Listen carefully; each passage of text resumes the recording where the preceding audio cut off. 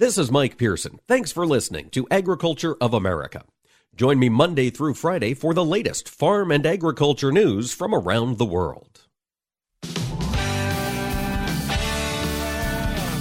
Informing America's farmers and ranchers. This is AOA, produced by the American Ag Radio Network. Now, here's your host, Mike Pearson. Hello, everyone, and welcome to AOA. Thanks for making us a part of your day as this new week gets started. Taking a quick look at the markets here to start the week, we're seeing corn and soybeans under some pressure, wheat up a little bit. Garrett Toay of Ag Trader Talk will join me at the end of the show to run through these markets and maybe get a little bit of a taste of what might be to come. We'll also be talking with Baranick of DTN Weather. I'm sure a lot of what's moving these markets is what's happening down in South America and Brazil and Argentina with the drought. He'll be on to update us here in segment 2. Segment 3, we're going to talk to Rob Fox. He's an executive director at CoBank. They just released their quarterly report on the ag industry as a whole, and he'll stop by to share with us some of their insights. But first, we've got to talk about Washington, D.C. Joining me for an update from way out east is Jacqui Fatka, Farm Progress Director of Farm Policy. Jacqui, thanks for taking the time to join us. Great to be with you here this morning, Mike. You know, I'd like to start by looking over at the Supreme Court. Jacqui, we've been waiting this month for their decision on several cases, whether or not they'll hear the Clean Water Act or Proposition 12. That got punted 2 weeks ago to Friday. Did the Supreme Court make a ruling? Are they going to hear either of those two cases? Do we know? You know, not yet. So they must have decided to hold it. I'm still kind of checking with my sources to see what the update is on that, but we'll be sure to talk about that when we do finally get that on, especially the Proposition 12, which was requiring the space requirements for sows and all pork that would be sold in the state of California. So a lot of folks interested on how that's going to come through. The E15 ruling of the Supreme Court, we did get a decision on that, and unfortunately for ag, it was not the decision we wanted. They said that EPA did not have the authority to do what they did in allowing year-round E15 use, so they will have to go back to the legislative side of things to see if they can create a law that does allow what EPA was trying to do. And there are some bills proposed that would do that, but it'll take some time and obviously a lot of support to get that across the finish line. It will. And Jacqui, you know, it seems like we talk about this a lot when ethanol comes up, but the overall tenor of this administration, it isn't terribly friendly to ethanol necessarily. So we'll have to watch and see what happens with that legislation, I suppose. You know, and I would, I would challenge that maybe the Trump administration wasn't all that friendly with ethanol. I think we've had both sides, you know, in the recent years, it's hard to walk the line of what the courts require, what the oil industry wants, what the biofuel industry wants, and what legislators originally proposed within the RFS that's been around for a while. And so, interesting times. You know, this administration did deny 65 waiver requests that were kind of waiting for action. So that does preserve some of the demand, hopefully going forward, of what you would require for mandating. This administration too is working on where they would project things going forward. They did project for 2022 and 2023 higher volume requirements. So it's kind of a mixed bag. I think in this E15, what the courts challenged was what the Trump administration had tried to do, which was allow year-round E15 use. And this administration did defend that same position in the courts as well. The courts just couldn't agree with that. Okay. All right. Well, thanks for the clarification, Jacqui. I wanted to get an update from you on EPA. You mentioned that last week, several Republican senators testified in front of the EPA. Can you bring us up to speed on what they were talking about? So it wasn't really, it was not the Republicans weren't testifying. It wasn't anything before Congress or anything like that. It was just, Republicans are hearing a lot from farmers who are saying that they're concerned about some of the actions that EPA is taking on pesticide registrations and approvals. And so a handful of Midwest Republican senators asked for a a meet, right? They really wanted to talk. And today in the world that we live in, those talks are sometimes done over Zoom, but they had a Zoom meeting with Administrator Regan from EPA and some of those EPA officials who are in charge of those pesticide registrations to just make known some of their concerns, which for those in agriculture, that's good. This is a good platform to make sure that they are making farmers' concerns known to the person at the top. EPA administrator is the one who is able to make sure that whatever is done, whether it's on dicamba or some of the atrazine, trizine, even glyphosate, that the actions that are taken also take into consideration the impact that it would have on farmers and uses sound science. So a good talking point to make sure that is known and not just kind of slipped under the rug. That's why it's important for farmers to make known what they have concerns about to their legislators, so those legislators can go up the ladder to the administrator here in this case and make sure that they are made aware of some of those implications on the farm. Absolutely. They've got to hear from the folks on the farm with the boots on the ground. Jacqui, as you look out over the remainder of this week, bringing, January almost to a close, are there any important ag policy or regulatory things on the docket in D.C. this week you're keeping an eye on? House is out of session this week. So, last week we had Secretary Vilsack, who was in front of the House Ag Committee for several hours on Thursday morning. We won't have any hearings this week, really. But there's still some talk that they're going to try to piece out the Build Back Better components. Both House Speaker Pelosi as well as Senate Agriculture Committee Chairwoman Debbie Stabenow have both said that that's still there. As we reach the end of January, I think every week and month that goes past, I think that's harder and harder to accomplish. But they're not giving up on that yet. And as we approach February, I think we're going to turn a lot of our attention to that spending bill that is expiring here in the next couple of weeks and making sure that everything gets funded that needs to get funded. And that spending bill, Jacqui, that would be a continuing resolution we need to keep our eyes open for. Is that right? Yes. Yep.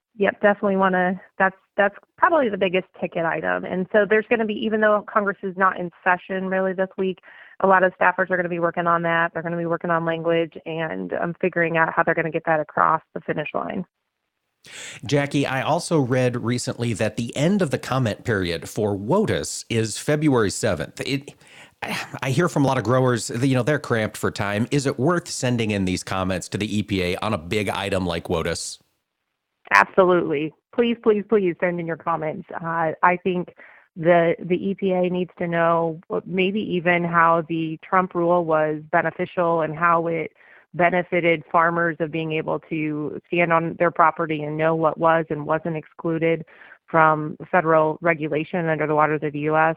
And that comment period, I know there's been some requests to have that comment period extended from February 7th. As of now, there's been no official word that's been extended. So get those comments in. It's only a few more weeks left. Fantastic. And folks, I will post a link to the place you can go on the EPA's website to make those comments. It will be posted on our Twitter feed at AOA_talk show. Jacqui Fatka from Farm Progress, thanks for taking the time to talk to us today. Thank you. Have a great week. Thank you. And folks, stay tuned. John Baranick of DTN coming up next with the weather.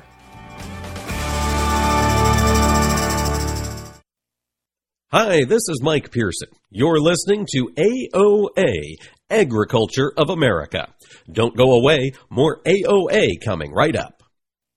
Join us every Tuesday for Around the Table, brought to you by CHS, where we take a close look at the benefits of cooperative ownership. Each week, we'll host a new guest and discuss how you can get the most from working with your local cooperative. And we'll learn why farmers and ranchers just like you choose cooperatives to help them persevere and prosper. Tune in each Tuesday or visit cooperativeownership.com to learn more. Recently on AOA, Josh Linville, the director of fertilizer from StoneX, is joining me. And Josh, urea prices down for the second week in a row. Is the peak behind us? We're finally starting to kind of get ahead of this thing. It seems like we've built enough demand. We've got production back up and running here globally, but at the same point, some of the stuff going on with Russia, you can certainly paint a picture that we've got another peak in front of us. I think we've got a heck of a roller coaster ahead of us. How should producers be handling purchases? I think you got to keep having a conversation out there with your supplier. We've always been, focused on the pricing of it and supplies and things like that, but we've also got to remember, we're midway through January. We are not that far away from spring starting up. And as hard as it is for a lot of the farmers to pull the trigger on buying the product, that retailer's in the exact same boat. The more we can have the conversation with them, and you don't even have to pull the trigger, but at least give them a heads up of, hey, I need this much, I need that much for this time frame, that time frame. Give them a fighting chance for trying to get those supplies in place so that they're ready for you when you show up on the door. For the information important to rural America, join us on AOA.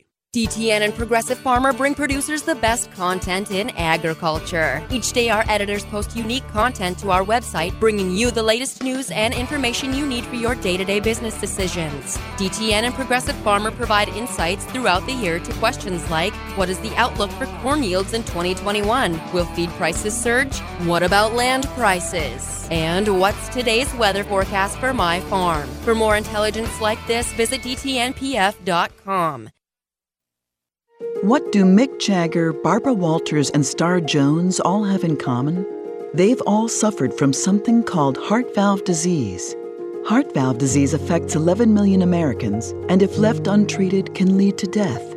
Unfortunately, less than 1 in 4 Americans have much knowledge of this disease that kills more than 25,000 people every year. The good news is that if heart valve disease is treated, patients can recover and live long, happy, and productive lives. But in order to treat heart valve disease, you need to know if you have it. If you or your loved ones are over the age of 65, have been treated with radiation to the chest, have been diagnosed with a heart murmur, or have a history of heart disease, it's time to listen to your heart. Ask your doctor today about screening for heart valve disease. A message brought to you by Heart Valve Voice US. For more information about the symptoms and treatment for valve disease, go to heartvalvevoice-us.org. You're listening to AOA, Agriculture of America. This is Mike Pearson, and you can rely on us for the latest farm and ranch news from around the world.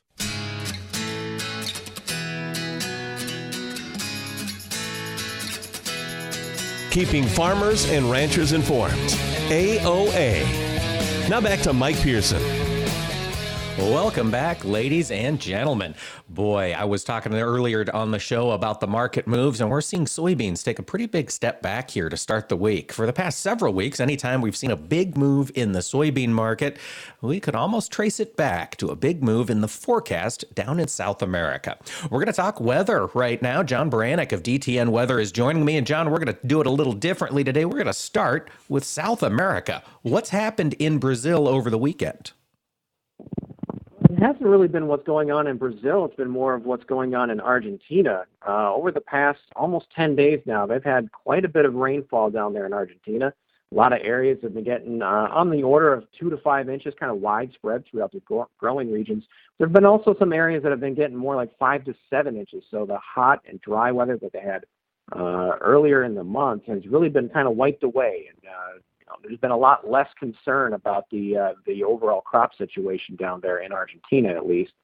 Brazil's been a little bit different, especially central and northern Brazil have been much wetter for almost the entire growing season. It's been kind of crazy. Southern Brazil hasn't enjoyed that kind of action as of late, and the showers that have been going on in Argentina haven't really translated so much that in those southern states of Brazil, which actually account for about 30% of their total production. So the southern states are very important. We're getting a little bit of the showers that are in Argentina to continue for the next couple of days before that all kind of shifts up into Brazil. And that includes those southern states of Brazil. We're expecting some pretty good rainfall down there, but it's only going to last a couple of days. The drier conditions moving back into Argentina are going to spread into southern Brazil as well. And they're going to return to that La Nina pattern that they had been in basically from mid-November all the way into what just transpired over the last, let's say, week to 10 days or so. John, as we think about South America, 4, 5, 7 inches of rain here in the past couple days, particularly as you mentioned in Argentina and in that north central region of Brazil, how great is the soil at retaining that moisture? I mean, does Brazil need to see rains every few days to keep this crop going through harvest, or can they retain it pretty well and get through the second crop season? Yeah, sometimes it's hard to imagine exactly where these areas are in how far away they are from the equator. They're actually pretty close to the equator, so it's hot there just about every day. And this is their summer down there, so their normal temperatures are in the 90s. So rain does not, or soil moisture does not stick around too long, as these areas really need it for evapotranspiration purposes. With temperatures daily in the 90s, that gets soaked up and used up pretty well and pretty quickly. So they're going to need several rounds of it. And that's why I think we're a little bit more concerned. It's been really nice for these areas to get that amount of rainfall. But, you can't just get 7 inches of rain and hope it sustains you for the rest of the growing season, especially with a lot of these crops that have just been planted, or their safrinha, their second corn crop, is being planted right now in southern Brazil. So it's nice. It'll help with germination, with early development, but they're going to need more rainfall after that. They can't rely on what's already happened, what's going to happen. They're going to need more. Okay. Well, are they going to get more? John, we've talked a lot about La Nina. Last time we had you on a week ago, you mentioned that La Nina was starting to weaken. Is that trend still in place? Well, it's pretty stable right now. We're expecting it to weaken here through the rest of our winter, going into the spring, but it's going to be kind of a slow process. So those drier conditions in Argentina, in southern Brazil, that are popping back up here later this week, look like they're going to hold through at least the month of February. For a lot of that crop that's down there, that's getting into their reproductive stages of growth. For some of that, it's not quite there yet. So we'll have to see, can we get another period in there where we get, a good inch or two of rain?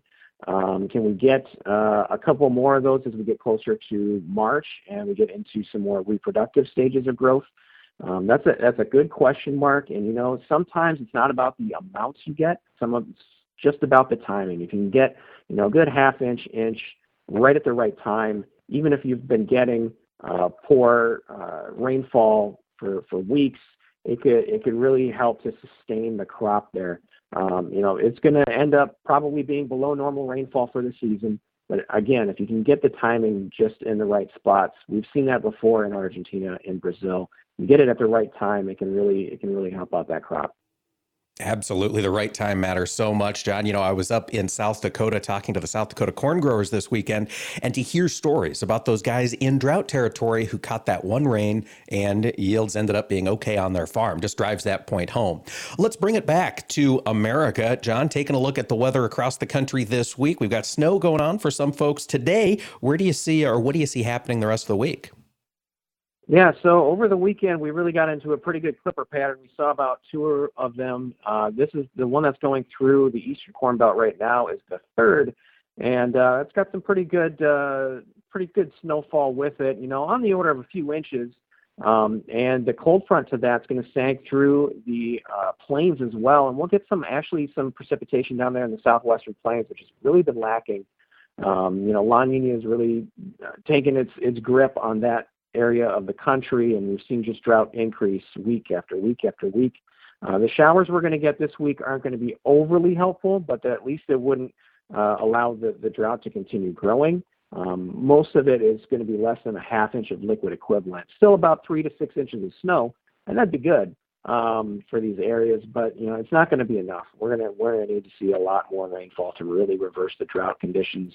Rest of the country, though, we do see another cold front moving through later this week, but we're going to see a pattern change starting up beginning of February here. So over the weekend, what we have been seeing is a nice ridge of high pressure across the eastern Pacific, nosing up into Alaska, and more troughiness and little disturbances moving through the rest of North America. That's been what's been giving us our clipper pattern.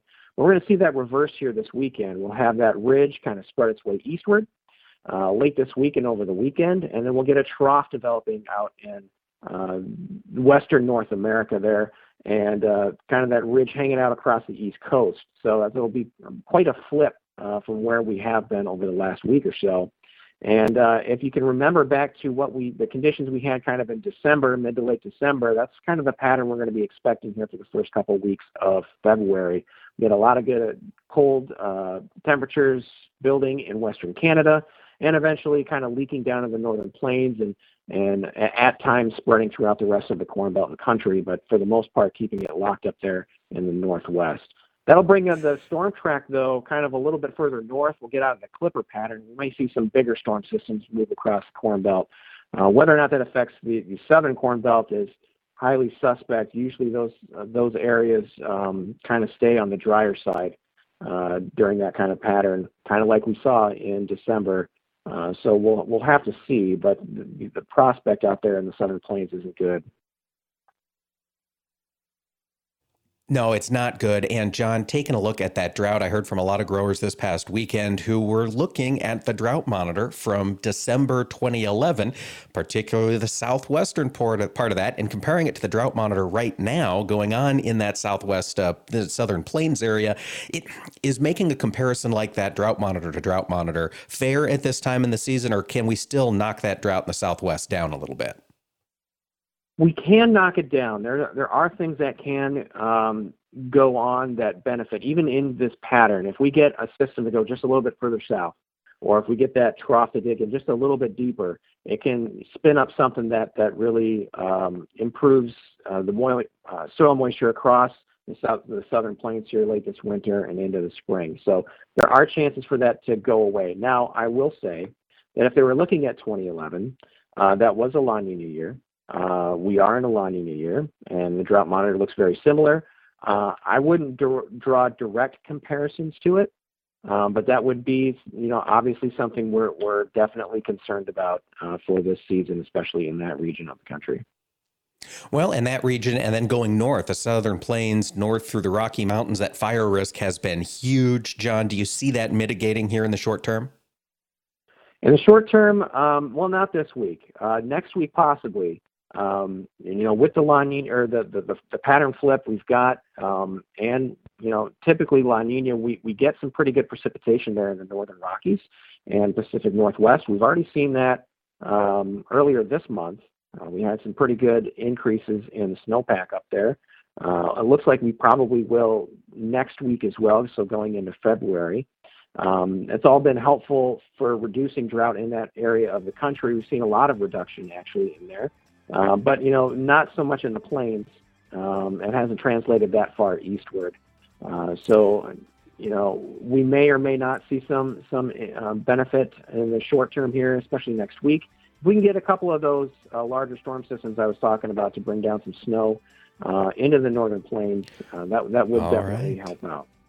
We'll keep an eye on it. John Baranick of DTN Weather, thanks for joining us. And folks, we'll have more when we return. Hi, this is Mike Pearson. You're listening to AOA, Agriculture of America. Don't go away, more AOA coming right up. Considering an online pharmacy? Explore BeSafeRx to find useful information and resources to help you purchase medicines safely online. A safe online pharmacy requires a doctor's prescription, has an address in the United States, has a licensed pharmacist, and is licensed by a state pharmacy board. It's best to stay away from online pharmacies that don't meet these criteria. Discover more helpful tips and resources at BeSafeRx. Go to fda.gov/BeSafeRx.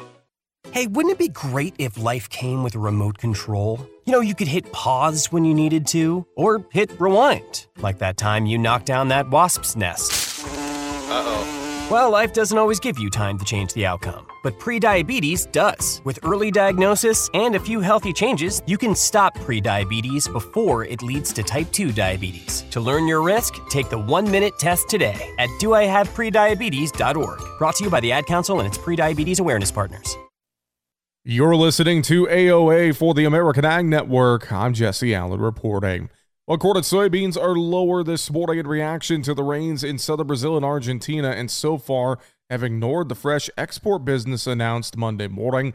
USDA said private exporters sold 5.9 million bushels of corn to unknown destinations for this marketing year, and 4.85 million bushels of soybeans were sold to China, with half for this marketing year, the other half for the 22-23 market year.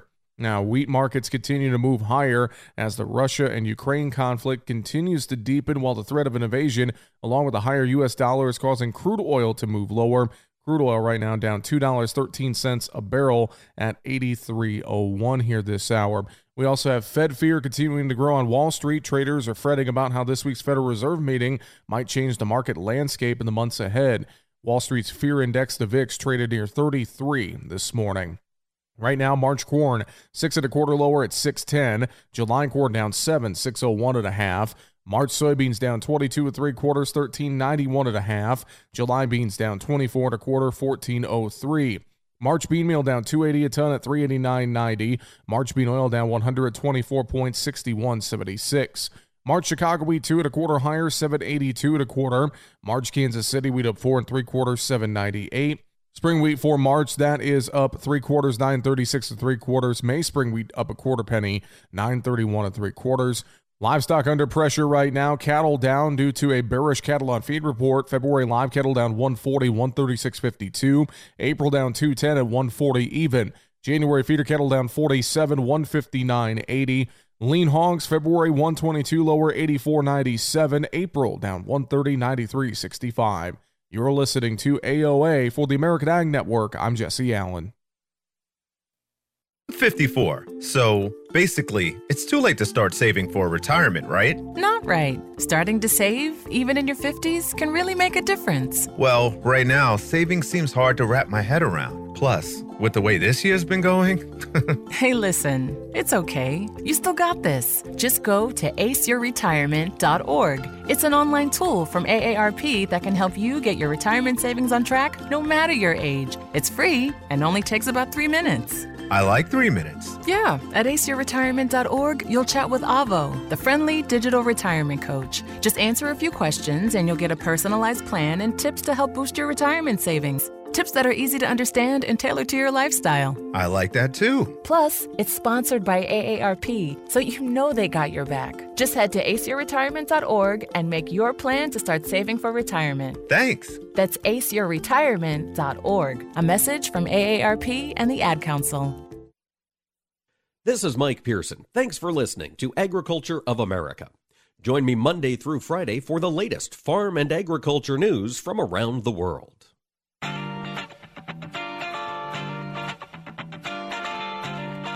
Information farmers and ranchers need to know.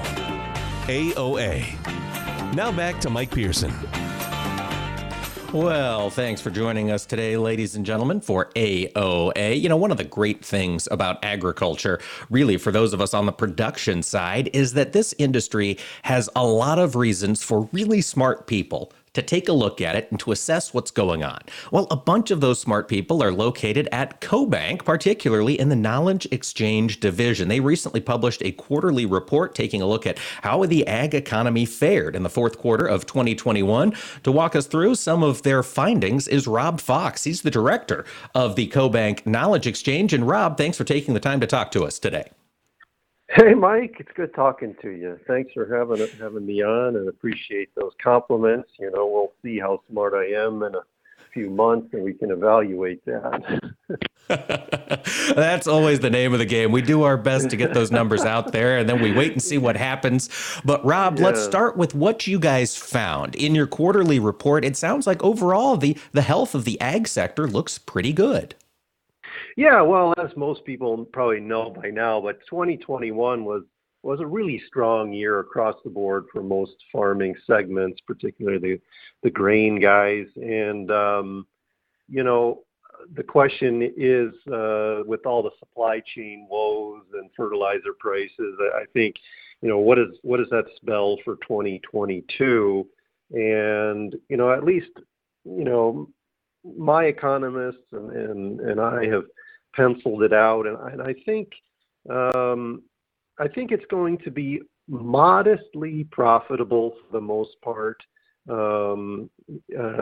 Things look okay. You know, you don't when you get on a radio show, you want to say something bold and strong, but you know the way I look at it, things are going to be all right. You know, it's not going to be a fantastic year, but it's not going to be a terrible year by any stretch, and I'm pretty confident saying that because, you know, commodity prices are high across the board, and I struggle mightily to come up with some sort of scenario where commodity prices fall by very much. And I can come up with a lot of scenarios where they could increase quite a bit. So I'm bullish across the board on commodities. Well, that is probably good news to a lot of our listeners. Rob, I wanted to ask you specifically, we talk on this show, we've got listeners across the Great Plains, across the Corn Belt, so we talk a lot about the coming acreage battle between corn and soy.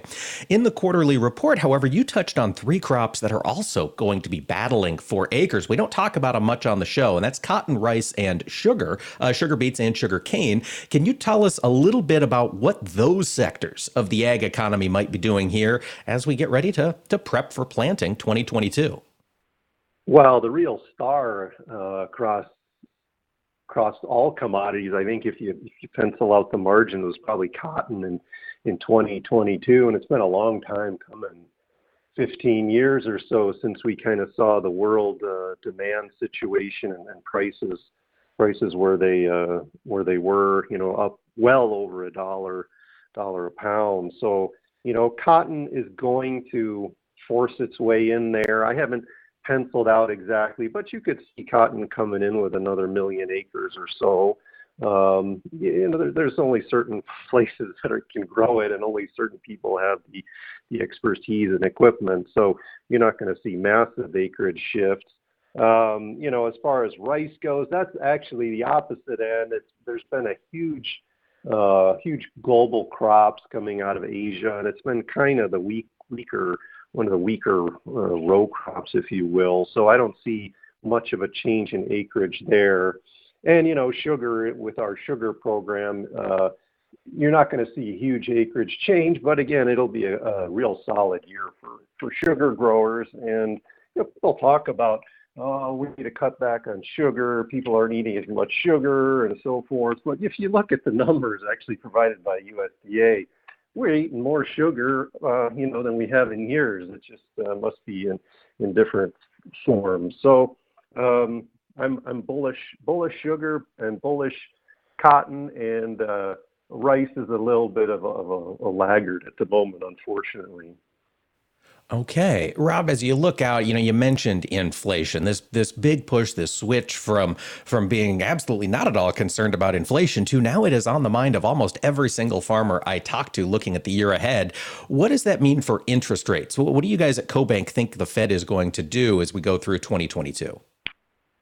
Well, I think we're not too far off from the consensus. Most people are thinking from here, probably starting in March to the end of the year, probably another 75 basis points. My personal bias is I'm worried it could be a little bit more. They might do a full percentage point by the end of the year, depending how things go. The Fed sometimes it's late to react, and then they kind of overreact when they finally do. So that's a little bit of concern.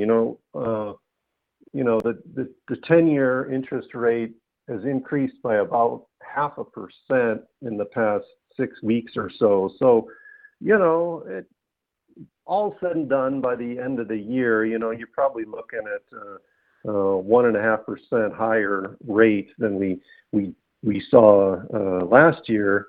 But again, in the grand scheme of things, that's comparable to what we faced maybe 7-8 years ago on the farm level. Farm level spreads against the Fed benchmark continued over time to narrow and narrow. So, I don't see it as a real driving factor in any sort of farming business decisions too much. It might kind of take some steam out of the land price appreciation, but I'm more worried about other things, input costs. I'm worried about geopolitical situations.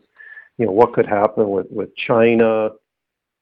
I don't think we're going to get into a major spat with China just because the stakes are so high for both sides. But something like that is much of a bigger issue than if interest rates rise by even at the high end a couple of percent. Well, let's think about that China as we get through 2022. Rob, we know they've got trouble in their property sector. We've heard lots of challenges coming out of China for the past year. Do you anticipate China being a strong buyer through this next year of any particular commodities coming out of the U.S.? Well, I think, as I mentioned, their stakes are high on both sides. And China, as you say, they have a slowing economy. Wages are slowing, and the last thing they want to keep the consumers and the population happy, right? So they're going to keep food prices and keep the spinning mills running at full steam to keep jobs up. So I see, I don't see a major change in their buying habits, which is good news. Last year was just an amazing year as far as Chinese imports go. They're, by far our largest importer at the moment. Things may, and the grain exports commitments and sales are a little bit down, but that's just because last year was just such an amazing year. So, assuming nothing crazy happens, I'm going with the assumption we're going to have another strong year from China. Now, speaking of China, one of the biggest concerns I have is another one of these black swan event sort of things with Omicron, right? So China has incredibly strict COVID procedures, and they've essentially locked down the economy, and it's worked in a way, but it is very draconian, and they might not be able to make it through. This Omicron is much more contagious. So my concern is that they are unable to reduce the spread or control the spread of Omicron, which they have to this point. But what will that do as far as plants running, as far as docks going and ships moving? That could be a real nightmare depending on how the government wants to handle Omicron. And remember, their vaccine is nowhere near as effective as ours. So that's something to keep an eye on. Yeah, it is, because, you mentioned when China locks down, they do it in a big way. They lock down a city of 13 million required passes to get out of the house. So do you think that China would shut down their ports if Omicron were to break out in one of their port cities? Well, I think let's go with that assumption, because that's what they've been doing. Anytime, in the past couple of years, if there's been any sort of minor outbreak at a port, they have pretty much shut things down and quarantined anybody who's been in contact with anyone. So, it would be a major shift if they didn't. And the other thing is they'll definitely try to do it for a while, but at some point it would just get, politically and economically impossible to shut everything down kind of on a long-term basis. So again, we're kind of talking about hopefully things that don't happen, because that would be a real nightmare. I mean, our supply chains are already pushed to the max. There's really no immediate relief in sight. And if you were to shut down, ports in China, it would be a real significant problem. And that's why that's kind of my number one kind of wild card thing to keep an eye on for 2022. All right. All eyes on China. Once again, Rob Fox, the director of CoBank's Knowledge Exchange Division. Thanks for taking the time to talk with us. Anytime, Mike. Really appreciate it. Have a great day. Thanks, you too. And folks, stick around. We'll be back. We'll be talking with Garrett Toay when we return.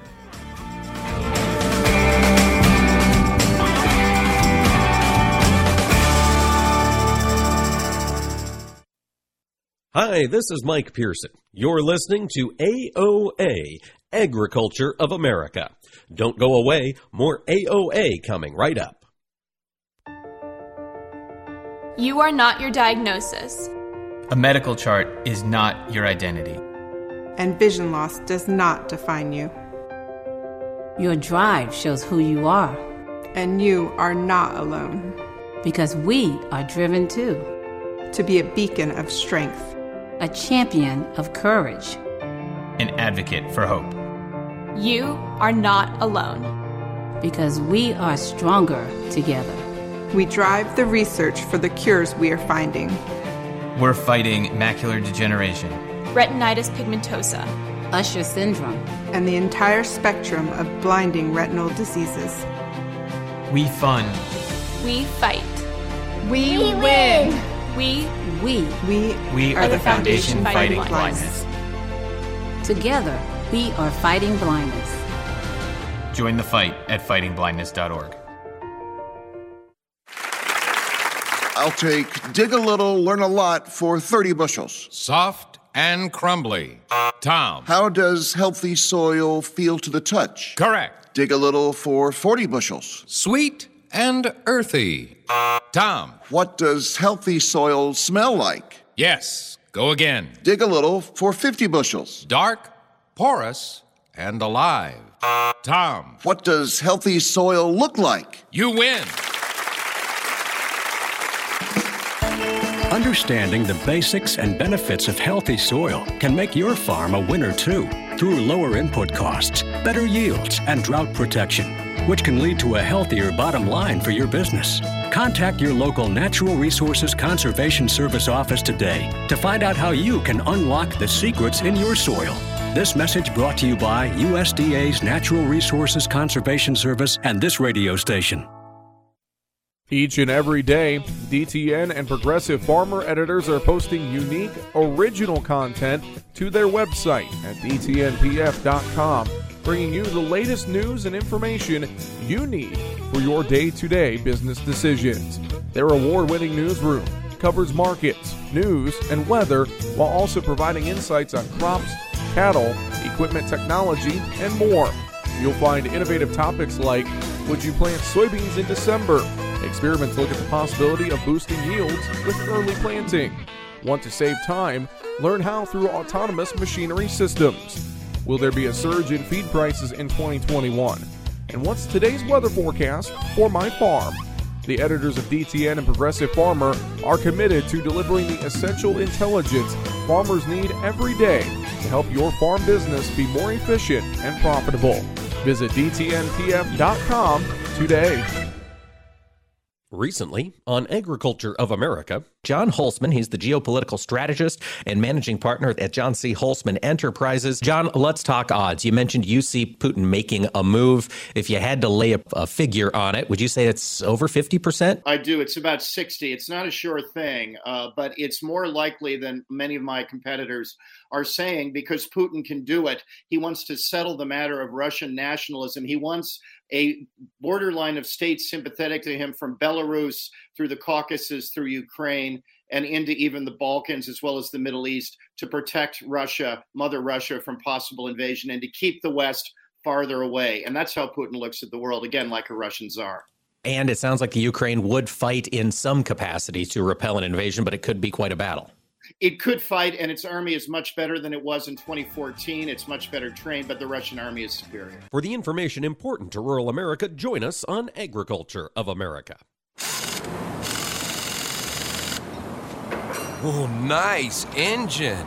Supercharged? Yep. High porosity and aggregates? Yep. Porous medium for gas exchange?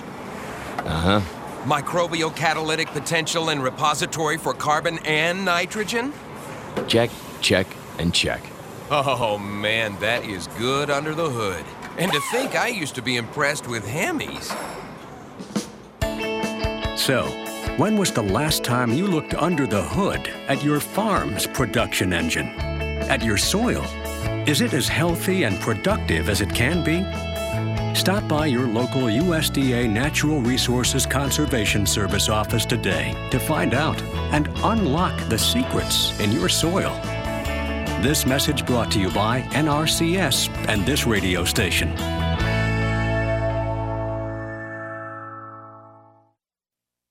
You're listening to AOA, Agriculture of America. This is Mike Pearson, and you can rely on us for the latest farm and ranch news from around the world. Information farmers and ranchers need to know. AOA. Now back to Mike Pearson. Well, thanks for joining us today, ladies and gentlemen, for AOA. Up next, it's time to talk markets. We've got a couple different stories going on in the futures market today. Beans are down, wheat is up, and corn is, well, both sides of unchanged. Garrett Toay of Ag Trader Talk is joining me today. Garrett, let's talk this wheat market first. Big moves to the upside. Is this all on Ukraine tensions?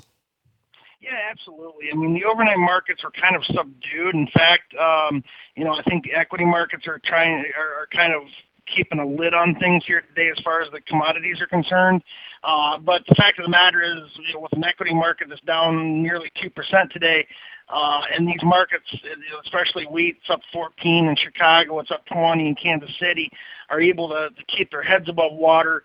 That's a positive sign. And last night the price action was kind of subdued. We didn't really see this kind of reaction. It made one kind of think that maybe we're just processing headlines and the market might have digested this entire Russia-Ukraine situation. But to be a market bull, I think you wanted to see a 15 or 20 cent type higher move.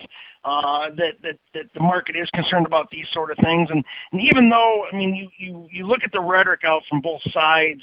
The U.S. has asked all their embassy workers to evacuate.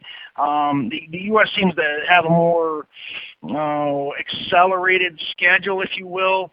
You look at the commentary or just the way that Russia is talking, announcing war exercises or combined war exercises with Belarus. It seems like they're scheduling all these things around the Olympics, which don't start for another 10 days and really end around until February 20th, which is over a month from now. But the U.S. is maybe getting a little.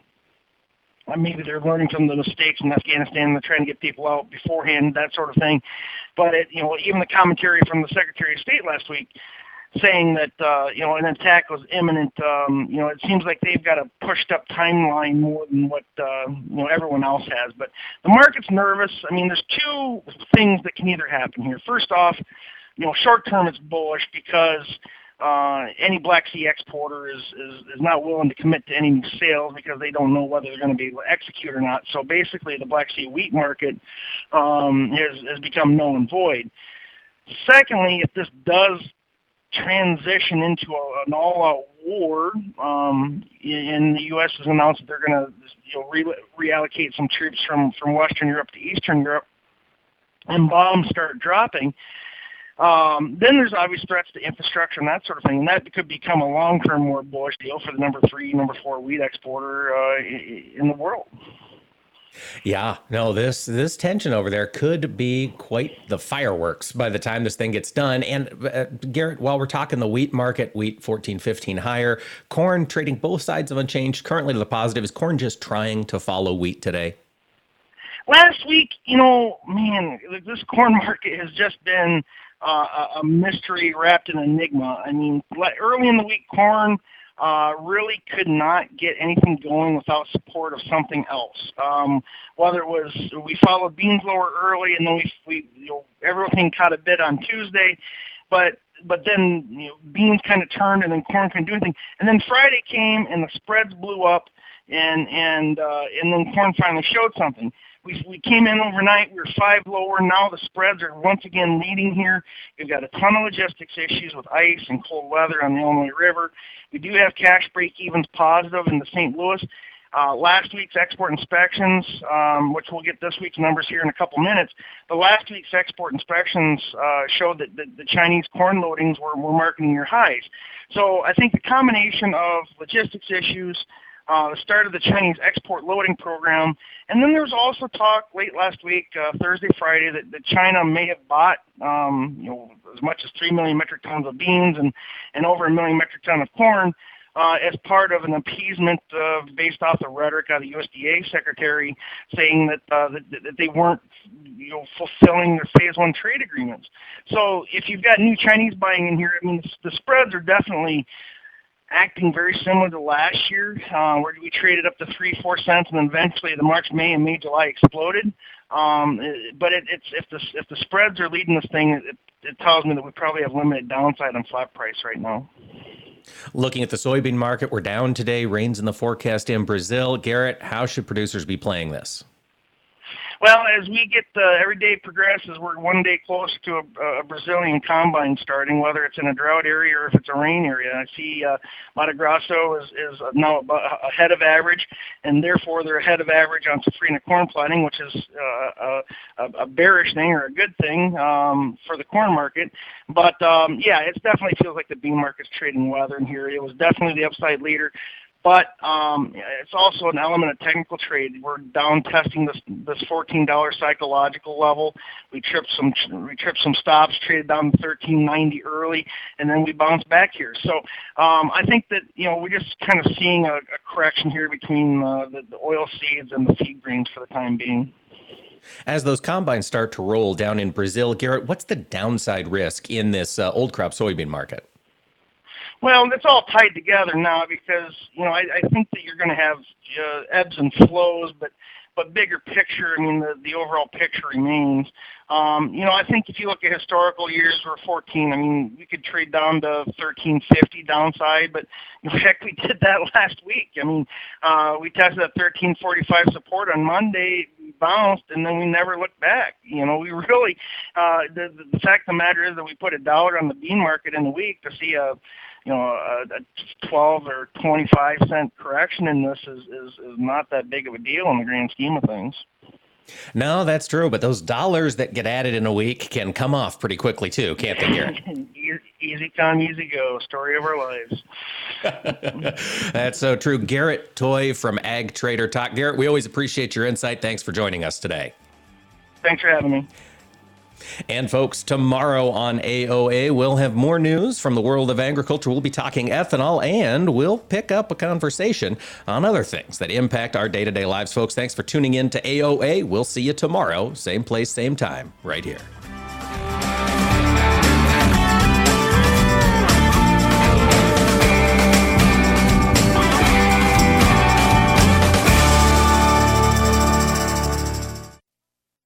This is Mike Pearson. Thanks for listening to Agriculture of America. Join me Monday through Friday for the latest farm and agriculture news from around the world.